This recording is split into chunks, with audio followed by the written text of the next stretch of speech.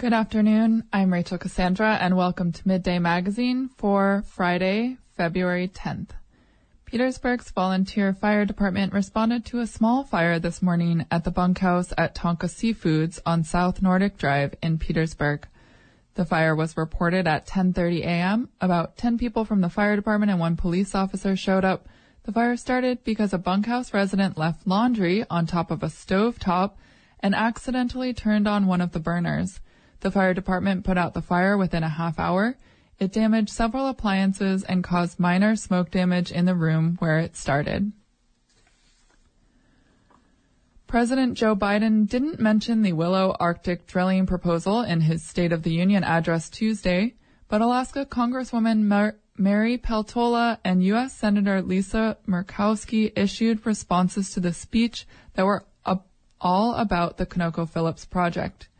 Murkowski said in a videotaped statement that domestically produced oil from the National Petroleum Reserve Alaska fits with Biden's push to buy materials made in America. Mr. President, do the right thing and approve that project so that it gets Alaskans to work. It helps our Native people who live in that region. It helps our state. It helps our country, and it helps our allies. That's made in America. Peltola said Alaska has not experienced the rapid job growth that the rest of the country enjoys, but Willow would create thousands of good-paying jobs. Willow would be the largest North Slope drilling project in years. It has wide support in the area, although in Nuiqsut, the nearest community, the tribal and city governments have written a letter opposing it. On a tiny remote island in southeast Alaska, scientists recently made a surprising discovery. Wolves are eating sea otters, and not just one every so often. For this pack, it's the wolves' main source of food. Coast Alaska's Angela Denning has this story on a study that's making waves in the scientific community. Pleasant Island is located about a mile south of the mainland near the town of Gustavus. Historically, wolves would occasionally swim over, but had never colonized the island until about a decade ago. This pack of wolves really defied all of our predictions. Gretchen Roffler has studied wolves in Southeast for 8 years, and she's the lead author of a study published in January on the island's wolves. This new pack killed all the black-tailed deer on the island, a favorite meal for Southeast wolves. They're a territorial species, and an established pack was back on the mainland, preventing a return. Roffler and other scientists assumed they would die off from starvation. But instead, what we found was that the wolves stayed on the island and they continued to reproduce annually. But how? The island is small, just over 20 square miles. What were the wolves eating? Nearby residents in Gustavus noticed new wolf activity on the island where they would hunt deer and pick berries. Greg Streveler is one of them. And his first thought was, Streveler is a retired ecologist with the National Park Service and has studied the area's land and animals for over 50 years. The all was, you could see what's coming. Having the pack discovered the place and there was 2 wolves instead of 1, you could kind of read the tea leaves, you know. Within a few years, Streveler and other residents saw the island's deer disappear. So the scientists stepped in and began to gather data. In 2015, they counted 3 wolves. A year later, there were 10. By 2017, 13. The wolf densities on this island at this time were some of the highest ever recorded. Roffler's team collected scat and studied it in the lab, and it showed something surprising. Sea otter. And at first I thought, well, this is maybe just a blip. Maybe this is just an occasional thing that wolves are able to do. So they collected wolf hair. While scat shows what wolves have eaten recently, hair gives scientists a longer look. And tests on the hair proved it wasn't a blip. The wolves were eating lots of sea otters and had been for a while. Roffler says it underscores how adaptable they are. Something that we assume about wolves is that they really can't live without ungulate prey. They very quickly switched to a diet that primarily consists of sea otters. It really just took a couple years for that to happen. Starting in 2020, Roffler's team GPS'd collared some of the wolves so they could study so-called kill sites where the wolves likely feasted for a while. They noticed the wolves were traveling around the circular island along the tide line. When we look at all the wolf GPS location data, if we just splashed onto a map, it sort of looks like a donut. Sea otters might look cute. Maybe you've seen photos of them floating on their backs and holding hands, but they aren't small or defenseless. They have sharp teeth for cracking shellfish to eat, and males can grow to 100 pounds. Based on the kill sites, the scientists believe the wolves are targeting otters at low tide when they're on the land or in the shallows, and they're more vulnerable. Roffler hasn't witnessed the pack hunt and is hesitant to speculate about it, but Shrevler has a theory. The wolves are not dealing with a healthy group of otters. So I don't think it's a big deal for wolves to find some. He says otters in the area might be weak and are hauling out on land more than normal. Sea otters were introduced to the region in the 1960s after being hunted to near extinction.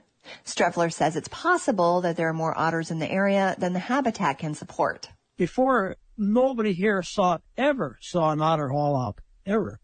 And so you find a naive group of very easy to catch, very, very delicious critters. Oh my God, it's like discovering the Garden of Eden. Scientists don't know how this unusual diet might affect wolves in the long term. Roffler says that's their next big question: how contaminants accumulate in the food web. Wolves are apex predators and sea otters are apex nearshore predators. So any sort of contaminants in the environment, if they're being consumed by sea otters or by sea otter prey, they would bioaccumulate in wolves. So this is something we're trying to study more.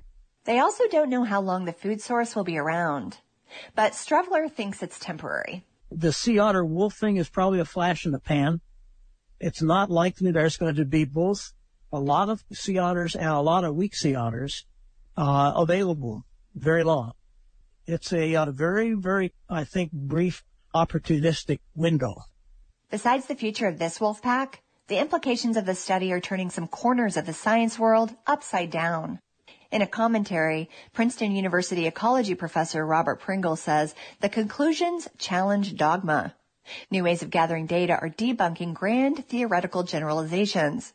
He writes, "One thing it needs now is a rejuvenated commitment to figuring out what is what in the real world." Reporting for Coast Alaska in Petersburg, I'm Angela Denning. Petersburg High School hosted several teams from across Southeast Alaska last weekend for its Junior Varsity Basketball tournament. The tournament began on a high note for the Lady Vikings. On Friday, they beat Juneau 23-17. The following morning, they lost to Juneau 28-14. Ketchikan's Lady Kings won the next two games 24-14, then 28-11. The Viking boys also started strong on their first day. Last Thursday, they played the Sitka Sea team in what was the Vikings' only game with a full team. Petersburg beat Sitka 39-33, which Coach Rick Brock remembers as the highlight of the tournament. The Haines Glacier Bears weren't able to attend at all, so for the rest of the weekend, each team split in two, enabling players to participate in multiple contests per day. On Friday, the Ketchikan Kings beat the Petersburg White team 53-23. The Sitka Wolves won against the Petersburg Blue team 25-18. In a split team match, Petersburg's White team beat the Blues 27-24. Saturday, the Kings beat Petersburg Blue 40-23, and the Wolves beat Petersburg White 37-17. But this time around, Petersburg Blue won 37-17 against Petersburg White. Petersburg's varsity basketball teams are on their way to Metlakatla to play their third conference game of the season. KFSK broadcast those scores and news of the will broadcast those scores and news of the Vikings' performance early next week. Shelby Herbert recently joined the KFSK news team in Petersburg as a reporter. She moved around as a kid as part of a military family and went to high school in Whispering Pines, North Carolina. In January, she moved up to Alaska after earning her master's degree in journalism at the University of Nevada, Reno. Herbert spoke with KFSK about her journey to the station and what it's like reporting in Petersburg. Hi, Rachel. I'm Shelby Herbert. I'm the new reporter here at KFSK. as a totally unbiased opinion, the newsroom is very happy to have you, I heard. Thank you. I'm very happy to be here. It's a beautiful town, and there are so many things to report on here. I am drinking from the fire hose this whole month. When I told people I was coming to a small town to report, they were like, there's going to be nothing to report on. And it's really the opposite. People are so invested in knowing what's going on in the community here. 100%. Why don't you tell us a little about your reporting background? Sure, Rachel. So I have a print background. I've reported for a couple similar newsrooms, I guess in size, but not in format. I went to undergrad in a tiny mountain town in Colorado. It's about 5,000 people, and I was writing stories out there. And then during the pandemic, I actually got evacuated from my Peace Corps service in Nepal. I ended up back in my hometown in North Carolina, which is very, very tiny. I jumped back into journalism in the middle of the pandemic, decided to go to grad school, and that's where I got thrown into the world of radio, had a lot of fun reporting with our NPR affiliate in Northern Nevada. I have my own reasons. I also shifted from print to radio, but I'm curious what called you about radio. Definitely. I think it's such a nimble medium. I love that I can just take off when something's happening with two pieces of equipment. It's speedy. It's fun. I'm kind of a tech nerd. I love editing. I love looking at waveforms, folks. Yeah, I really like also how when you're listening to someone's story in your ears in their own voice, it really transports you in a different way than reading something on the page. So you just made a huge move in your life, moving from Reno, right? And yeah, how has the move been? My skin has never felt better, Rachel. I came out here from the fastest warming city in the United States. It gets more sunshine than Honolulu. And we were in the worst drought in a millennia. I feel very welcomed here. The people are so kind. And I love that I can wake up every morning and just see the water, and the pace out here is great. So we're both general assignment reporters, so we cover everything the community needs us to cover. But when you get to pick your stories, what kinds of things do you like to report on? Science, Rachel. I am all about science, especially anything involving the outdoors, the environment, climate. Everything I've worked on so far has been a lot of fun. You've taken on some fishing stories, I right? have. Labor industry, that's important to me. And I heard in your personal life, you also really love outdoors stuff. I'm a fan. I'm a fan of the outdoors. I used to be on a search and rescue team in Colorado, and I heard we have a good SAR team out here. Yeah, they're probably going to try to draft you after hearing this story. No way! Oh my gosh, that would be crazy. Just running out with a first aid kit and a Zoom mic. That'd be a wild time. Yeah, I've done some ice climbing, love climbing mountains, cross-country skiing. What is ice climbing like?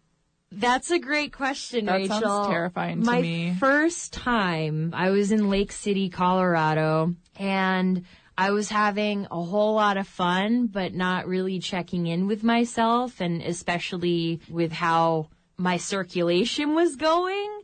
There's this thing in the ice climbing world called the screaming barfies. I hope that's something I can say on the radio. The screaming barfies happen when you're holding your arms above your head because you've got those ice picks, and that takes away blood from your extremities. It's also very cold, so your blood is kind of in your core anyways. So you're using your arms, they're above your head, it's very, very cold, and then when you complete your route and you get to the bottom, all that blood rushes back into your arms and your legs.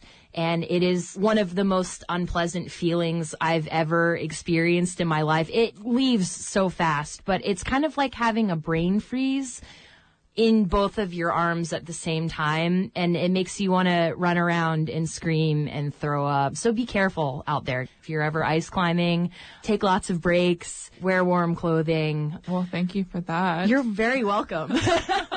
Yeah, and thanks for talking. Thank you, Rachel. That was KFSK's new news reporter, Shelby Herbert, speaking with KFSK. And I'm Rachel Cassandra for KFSK. Coming up, local and marine weather.